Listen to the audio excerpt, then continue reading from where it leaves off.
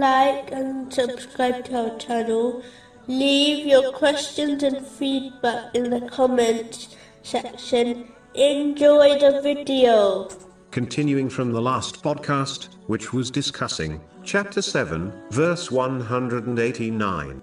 It is He who created you from one soul, and created from it its mate, that he might dwell in security with her. And when it becomes heavy, they both invoke Allah, their Lord. If you should give us a good child, we will surely be among the grateful.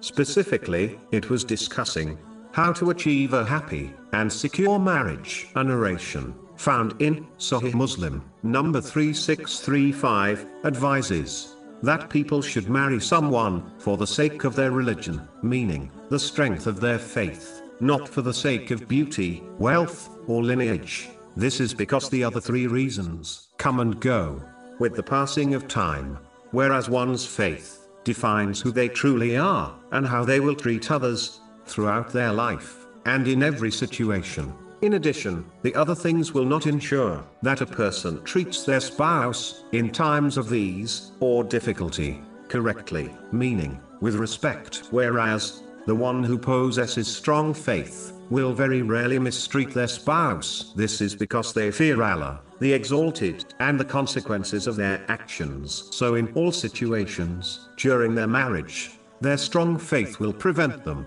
from mistreating their spouse. Finally, strong faith will ensure one fulfills their duties to their spouse in both times of ease or difficulty, such as a divorce. In reality, it is less likely for a person who possesses strong faith to get divorced, as this Muslim fulfills the rights of their spouse, which in most cases keeps them pleased and prevents arguments and disagreements, which often lead to a divorce. A separate podcast series titled Good Companionship in Marriage has already been produced, which discusses this topic in detail. True gratitude is when one uses the blessings given to them by Allah, the Exalted, correctly, according to the teachings of Islam.